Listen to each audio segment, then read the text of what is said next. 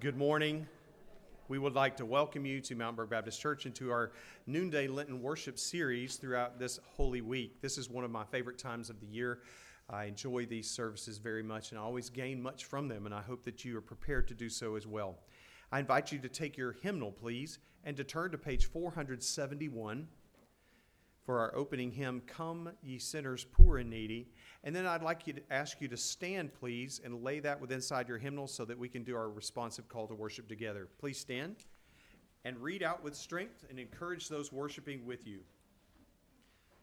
Come, all who are weary and carrying heavy burdens, and Christ will give you rest. Those who wait for the Lord shall renew their strength. They shall mount up with wings like eagles. The Lord is always before us. Because God is at our right hand, we shall not be moved. God shows us the path of life.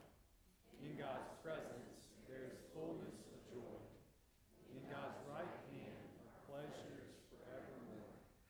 Therefore, our hearts are glad, our souls rejoice, our bodies rest secure.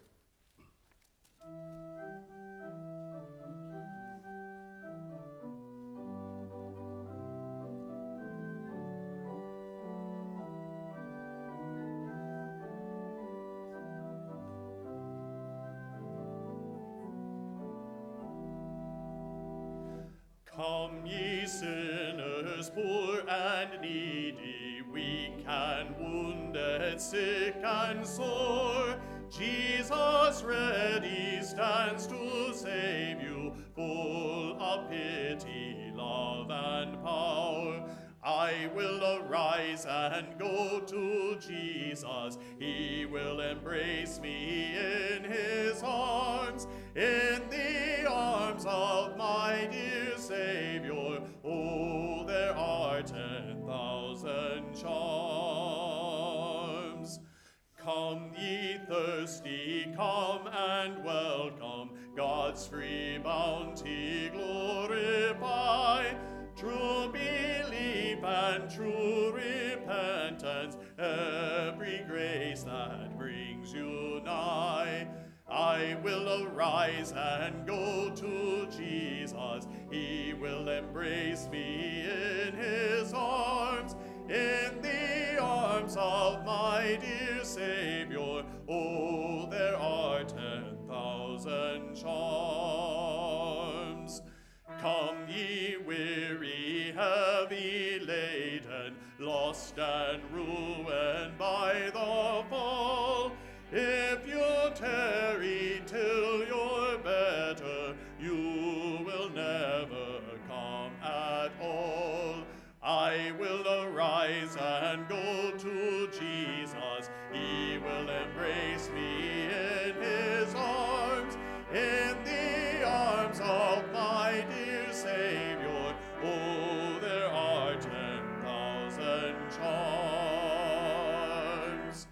Let not conscience make you linger, nor of fitness fondly dream.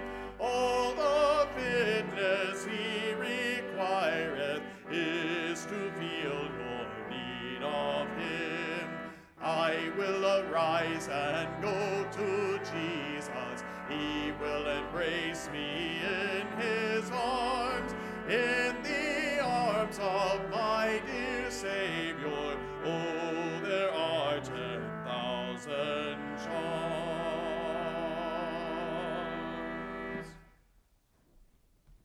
I invite you to pray with me. Father, we are so grateful for the gift of this day. We thank you for the certainty that you are present with us, the power of your Holy Spirit, and that you will provide for us and meet our every need. We thank you for the good news of the gospel, that we do not have to get ourselves in a position where we could be worthy to approach you, but you give us all the righteousness, the worthiness that we need through Christ. So we pray this week that you would remind us of the hope that is ours because of the life, death, and resurrection of your Son, our Savior, the Lord Jesus Christ, in whose name we pray. Amen. You may be seated. I'm so glad each of you could be here for the first of our Holy Week services, or first of the weekday Holy Week services. These are always a real exciting time for me because I feel like people that I'm friends with get to come in and meet my family. And I'm proud of you all. And so it always excites me this week to invite someone in to experience the community that God's building here at Mountain Brook Baptist Church. And so this is exciting. Our speaker for Monday, Tuesday, and Wednesday is Cameron Cole. And if I could bring you all up here, I could show you Cameron's family's membership card from several years ago, a much younger Cameron Cole. But Cameron and his family were members here at Mountain Brook Baptist Church.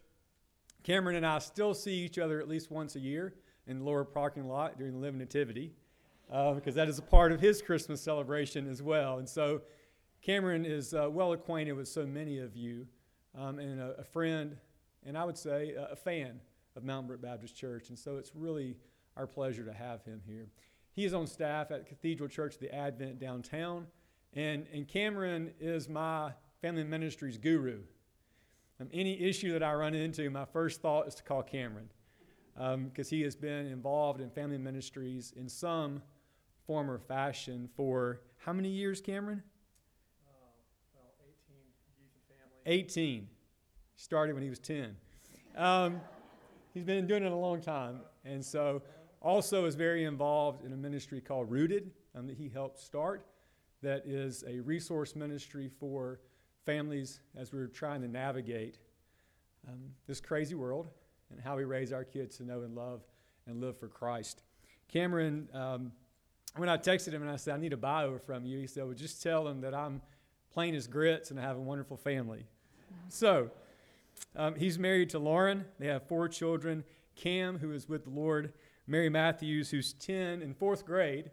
And we were just talking earlier how we hope that the two of them will be best friends for life. 4th grade at Brookwood Forest. Hutch, who is 8, and Knox, who is 5. Cameron enjoys distance swimming, which we know he's a glutton for punishment. He enjoys that. Alabama football, international soccer, barbecue, meat and threes, cutting his grass, and fine dining with his wife. So glad that he is here. After Miss Joy Wood comes and leads us in a message and song, we prepare our hearts to hear Cameron gladly.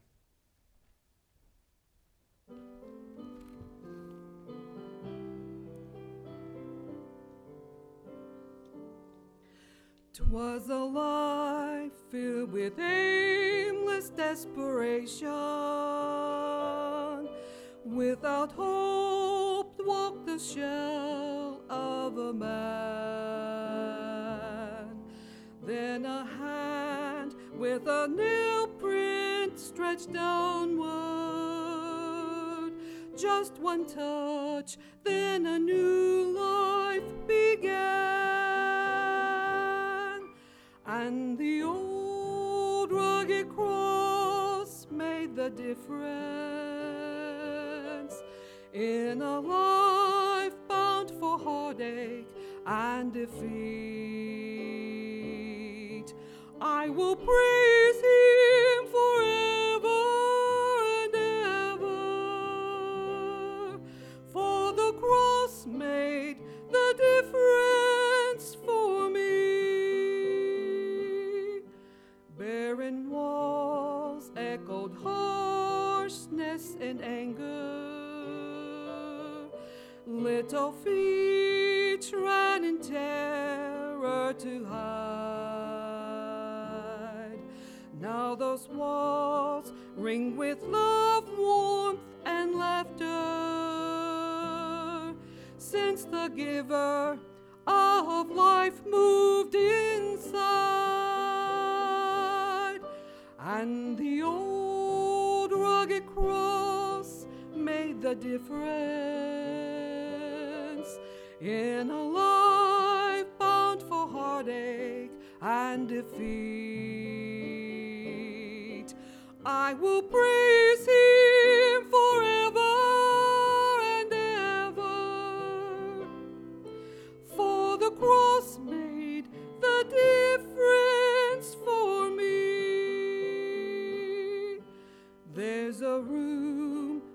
with sad, ashen faces. Without hope, death has wrapped them in gloom.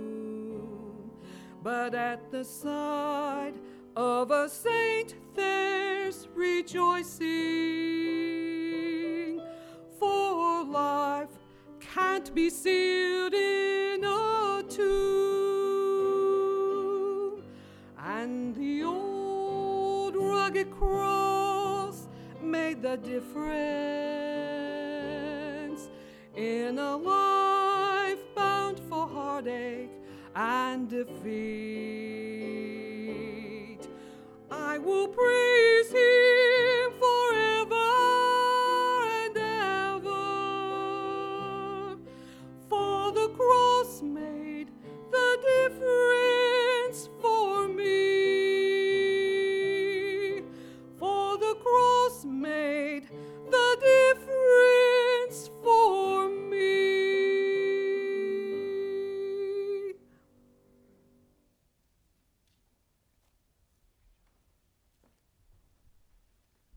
I'm so grateful to be here. If you have a Bible, you want to open it to Luke 23. That's where we're going to be today. And I have to say, I am just so grateful to be here. Grateful for the invitation from Wayne, but I literally walked down this aisle over 30 years ago and professed faith in Christ and was baptized by Dr. Mobies in the big sanctuary. And to think about, you're 43 years old and you look back over more than 30 years of walking with Jesus, to think of the ways that the Lord has shaped and taught and sustained and protected and healed, just to see how long the Lord has carried me. I just have so much gratitude to the Lord to be in this place. So thank you so much for having me. I can even remember, I don't know if you guys have a song in your head when you're trying to find a book of the Bible and you forget the order and you have that song. I can remember Miss Crow and Eddie Terrell, Mr. and Mrs. Terrell. The song that they taught me in third grade here at Mountain Baptist is always the song that I sing to find where's Micah, sing the song, Anyhow, praise the Lord. All right, so for the next 3 days, we're going to talk about the life, the death, and the resurrection of Jesus. Today, we're going to talk about the life. The sermon text is Luke 23, verses 1 through 25.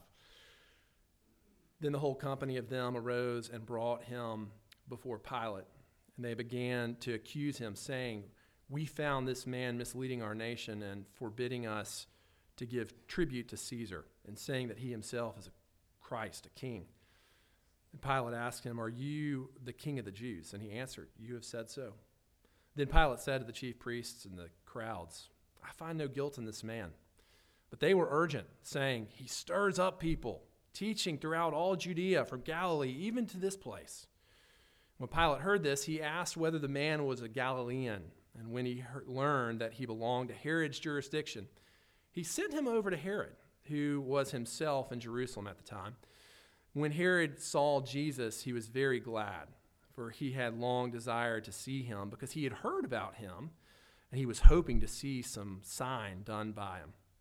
So he questioned him at some length, but he made no answer. The chief priest and with the scribes stood by, vehemently accusing him. And Herod, with his soldiers, treated him with contempt and mocked him. Then, arraying him in splendid clothing, he sent him back to Pilate. And Herod and Pilate became friends with each other that very day, for before this they had been at enmity with each other. Pilate then called together the chief priests and the rulers and the people, and said to them, "You brought me this man as one who was misleading the people. And after examining him before you, behold, I find no guilt in this man of any of your charges against him. Neither did Herod, for he sent him back to us. Look, nothing deserving death has been done by him, and I will therefore punish and release him." But they all cried out together, "Away with this man, and release to us Barabbas, a man who had been thrown into prison for an insurrection started in the city and for murder."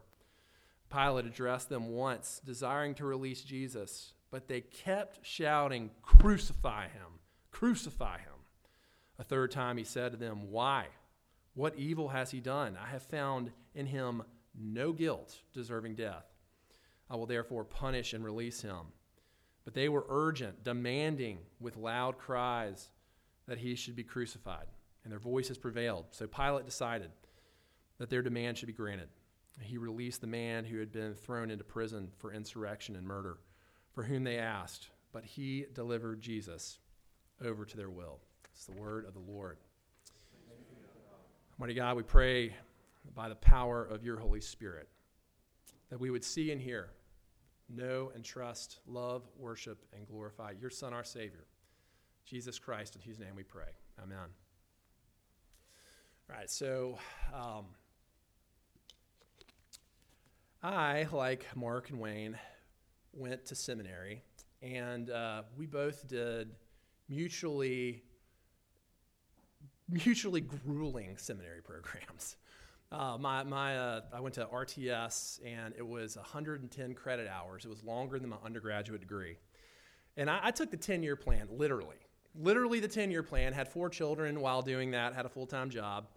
And the present you get at the end of RTS, when you finished all of your coursework, is you get to take the Westminster Shorter Catechism test. So the Westminster Shorter Catechism, if you grew up from a Presbyterian background, is 150 questions, and then there are answers, and it's a way that they teach people doctrine. And so you had to take 3 tests, each for 50 of the questions. The questions were things like, what are the decrees of God? The decrees of God are his eternal purpose according to the counsel of his will, whereby for his own glory he hath foreordained whatsoever comes to pass, right? That's one of the questions. And so with the test, you had to pass all 3 in order to graduate, and you had to get every single word right. And if you got one word wrong on any of the questions, the question was wrong. And if you missed, they were gracious. If you missed more than one, you could miss one, but if you missed more than one question, you failed the exam and had to take it over. So I missed one question on one of the exams because I used the word glory instead of heaven. So I would just say that the Westminster Shorter Catechism exams were one of the worst experiences of my entire life. I couldn't sleep because I was sitting here thinking, I have done all of this coursework, watched my wife go through all of this misery, changing diapers while I'm, memorizing Greek and Hebrew paradigms. And I have to basically score perfectly on this test in order to pass, or I'm not going to pass. I'm not going to get the degree. And it was a back and forth between anxiety and just sheer anger. And it was this tyranny of perfection that made it so bad. This standard of perfection, you get one thing wrong, and you are failed. You do not pass. That is what made it so utterly miserable. And so that's what I want to talk about today, is the tyranny of perfection that so many of us live under, that's so pervasive in our culture today. And I want to talk about how the perfect life of Jesus sets us free from the tyranny of perfection. And so first, I want to walk through the text here. And so leading up to Luke 23, in Luke 22, Jesus is betrayed by Judas. He's denied by Peter. He's arrested. He's brought before the Jewish council, where they essentially try him for blasphemy. They ask him, are you saying that you are the Son of God? And Jesus is frank. He says, I am the Son of Man, and I will sit at the right hand of the Father. And so they have heard enough. This seals his fate. The Jews want him dead. However, they did not have the power to sentence Jesus to the death penalty. They were under the power of Rome. And so they send him over to Pilate to try to get Jesus sentenced to death. And so they cultivate or kind of spin the charges against Jesus. They modify them to make it so that it will appeal to Pilate. They're saying that Jesus is putting himself on the same level as Caesar, and he's threatening the authority of the Roman government. And then in verse 3, Pilate asked Jesus, are you the king of the Jews? And Jesus says, "You have said so." And Pilate then says to the chief priests and the crowd, verse 4, "I find no guilt in this man." So verdict number one from Pilate, innocent. And so Pilate wants to get this off his desk. He doesn't want to deal with this. And so he hears that Jesus is from Galilee, and that is in Herod's jurisdiction. So he says, why don't we send him over to Herod? And on one hand, he's just kind of getting rid of the problem. On the other hand, this would win him some capital with Herod, because this would be a deferential move. Herod would feel respected by Pilate. And so it serves two purposes. So Jesus is sent over to Herod. And Herod asks Jesus questions. He examines him, but Herod doesn't genuinely have any sincere interest in the criminality of what Jesus has done. This is a sideshow. This is entertainment for Herod. He hopes to see Jesus do some magic tricks because he's heard that he has miraculous powers. And he makes fun of Jesus and he dresses him up like a king. But at the end of it, he says that he sees no fault in Jesus. So he sends him on back to Pilate. So the ball now is back in Pilate's court. In verse 13, Pilate says, Pilate then called together the chief priests and the rulers and people, and he said to them, "You brought me this man as one who was misleading the people. And after examining him before you, behold, I do not find this man guilty of any of your charges against him. Neither did Herod, for he sent him back to us. Look, nothing deserving death has been done by him. I will therefore punish and release him." This is verdict number 2 from Pilate. He's innocent. The punishment would be a light flogging just to say, hey, keep your step in line. But then the people continue. They persist. They all cried together, "Away with this man, release Barabbas," a man who was genuinely bad news. Pilate addressed them once more, desiring to release Jesus, but they kept shouting, "Crucify him, crucify him." And a third time he said to them, "Why? What evil has he done? I have found in him no guilt deserving death. I will therefore punish and release him." This is verdict number 3, innocent. And so we'll stop here and leave the last 3 for the end, but why is this declaration of Christ being free of guilt so ultimately and absolutely critical? When a sacrifice was brought before the Lord for atonement, for forgiveness of sins, it had to be a perfect, unblemished sacrifice in order for that sacrifice to be effective for atonement. And here is Jesus on his way to the cross. In Leviticus 22, Moses lays out the qualifications of sacrifices. It says, "When any one of the house of Israel or the sojourners in Israel presents a burnt offering as his offering, for any of their vows or free will offerings that they offer to the Lord, if it is to be accepted for you, it shall be a male without blemish. Of the bulls or the sheep or the goats, you shall not offer anything that has a blemish, for it will not be acceptable for you. And when anyone offers a sacrifice of peace offerings for the Lord to fulfill a vow, or as a free will offering from the herd or from the flock, to be accepted, it must be perfect. There shall be no blemish in it." And so the priest would examine the offering. Some commentators say that they would examine it 3 times to make sure that the offering did not have a blemish. Other commentators say that there's this emphasis on 3 examinations of Jesus to show that it was complete and it was thorough and that Jesus was a perfect sacrifice. And so here, that is what Pilate does as he declares Jesus innocent, innocent, innocent, and free of guilt. Jesus is a perfect sacrifice without blemish. Now, how is it that Jesus is a perfect sacrifice? Well, he's a perfect sacrifice, but because by virtue of his divinity, he has the ability to live a perfect life. Now, I want you to think about this. We focus so much of our attention on the atonement of Jesus on the cross, and that's a good place to focus. Simultaneously, every single moment of Jesus' life, every single time that he was tempted, and he was tempted, he was fully human. Every single time, he said no to that temptation because he knew that he had to be a perfect sacrifice for our atonement. Now, when we think about Christ's atonement, we focus most of our energy on the cross. We don't think that Jesus had to live also the perfect life that Adam could not live. And we don't think that because of Adam and because we, by nature, are sinners, that Jesus had to live for us the perfect life that we are not capable of living. The standard for being in relationship with God and for spending eternity in heaven with the Lord is perfection.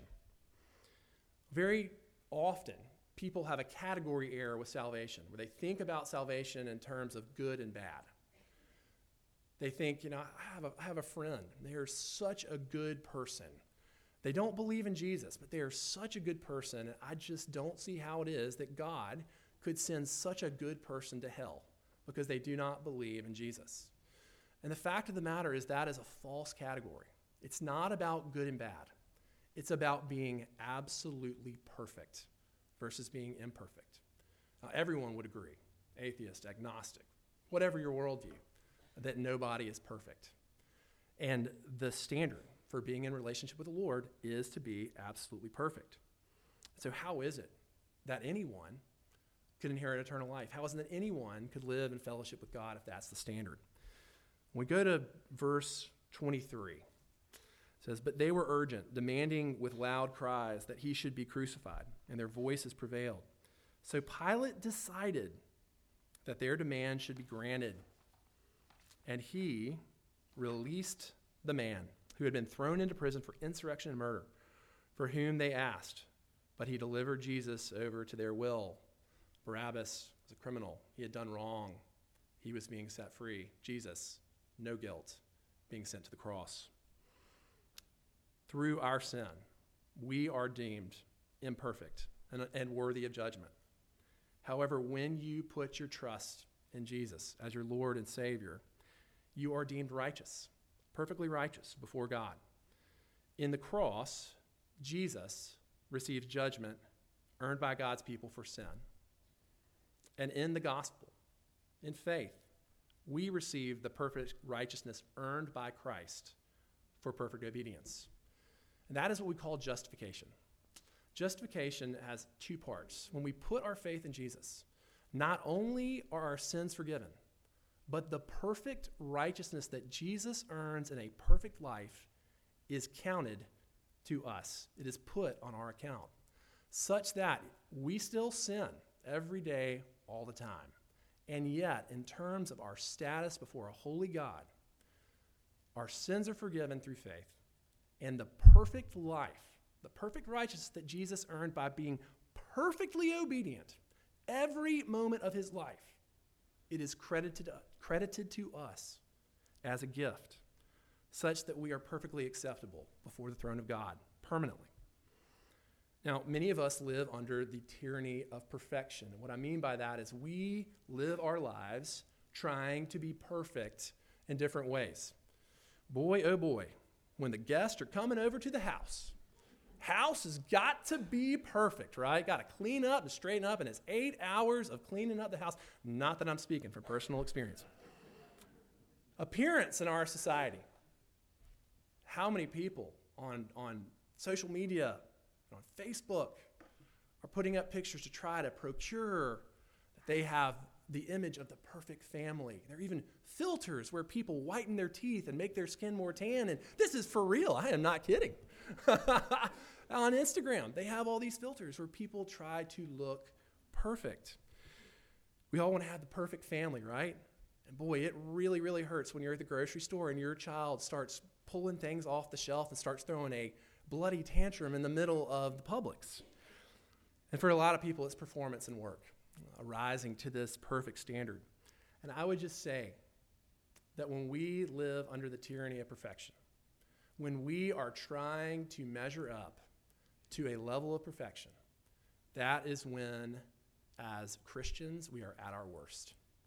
When we are trying to measure up to perfection, that is when we are more self-focused, more harsh, more snappy, more ungracious than at any time in our lives.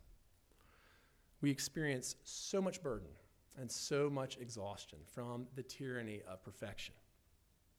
I have a friend who actually was preached in Birmingham 2 weeks ago. His name is Peter Ong, and Peter is a pastor up in Queens, and he's an immigrant from China. His family, they were refugees of the Cultural Revolution, and his family was wealthy in China, but when they came to the United States, they had lost everything from the communists, and they were very poor. And so Peter talked about the pressure of being an immigrant child, the pressure that he felt to succeed and to achieve and to perform. He tells this story about being a middle school child and coming home with a 98 out of 100 on an exam. And his dad says, "What went wrong? What went wrong?" And he said, "If you hadn't been playing with your friends, you would not have failed in this kind of way. You are grounded from playing with your friends until you can achieve a 100. You can imagine the damage that does. Some of you may have seen the movie Friday Night Lights, Coach Gaines, and he talks throughout the season about being perfect. First practice, right at the beginning of the movie, we will win state. We will win state.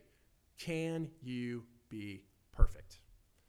But over the course of that movie, Coach Gaines gets beaten down by the burden of perfection. And in the last climactic scene in the locker room before they go out to play the second half of the state championship game, he redefines perfection in terms of love and service.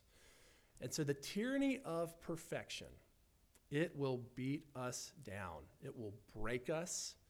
But the thing that restores us, the thing that brings us back to life, back to freedom and comfort, it is the perfect life of Jesus that is credited to us by grace through faith. So the question for you is, do you live under the burden of perfection? The good news is that Christ has already lived your whole life perfectly on your behalf. On this very day, do we need to seek to obey God's commands as well as possible? Absolutely. Do we need to walk in to the good works that he's prepared for us to do? Absolutely. And you can do this walking in the liberty of knowing that Jesus has lived this very day perfectly on your behalf. You are a free person. Let's pray.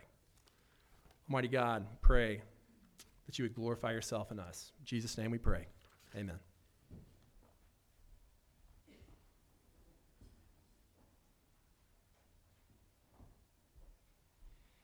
Each day during these services, we will close with one stanza of the hymn, The Old Rugged Cross. So please turn to page 185 and then stand with me as we sing stanza 1 together.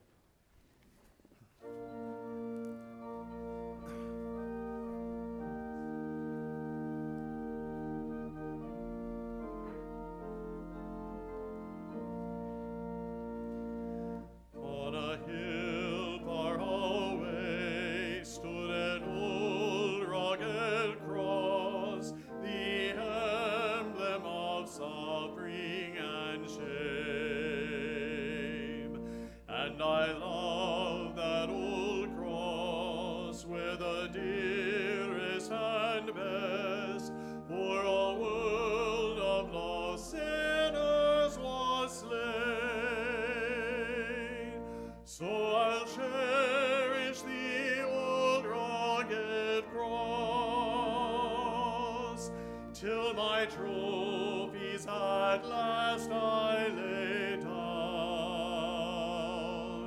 I will cling to the old rugged cross and exchange it someday for a crown.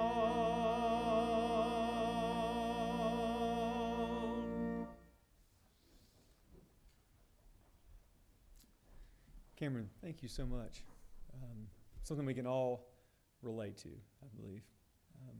I'm definitely at my worst when I see my errors and sins and failures and try to justify them rather than embracing the good news of the gospel and receiving the righteousness of Christ. So thank you so much for that reminder. If you're a guest with us, I just want to extend a special word of welcome to you. So glad that you came and hope that you'll come back Monday, Tuesday, and Wednesday, and Friday. And then Thursday night at 6:30 in our sanctuary, we'll have a Maundy Thursday service. So hope you'll come and be a part of that as well. Following the benediction, we'll go downstairs to Heritage Hall for lunch. We would love for you to join us. If you're a guest, you didn't come prepared for the feed for lunch, Kelly's picking it up for you. So just make sure you go straight down, and the way you find it is just follow the crowd. If you don't know where you're going, follow the crowd and the smell of the food. And make sure you tell all the servers down there how much you appreciate them making this possible for us today. I invite you, if you would, to pray with me. God, we're so grateful for the good news that we've heard again during this service. Lord, we pray that as we see our own sins and failures come up before us, that we would look to the perfect life of Jesus and believe in faith that his perfect righteousness is ours, and that we would feel the joy of the gospel and that we would extend that to others. We thank you for this food that we will eat. We pray that we would eat it with grateful hearts and that you would be encouraged by our fellowship around the tables. We offer this prayer in Christ's name. Amen.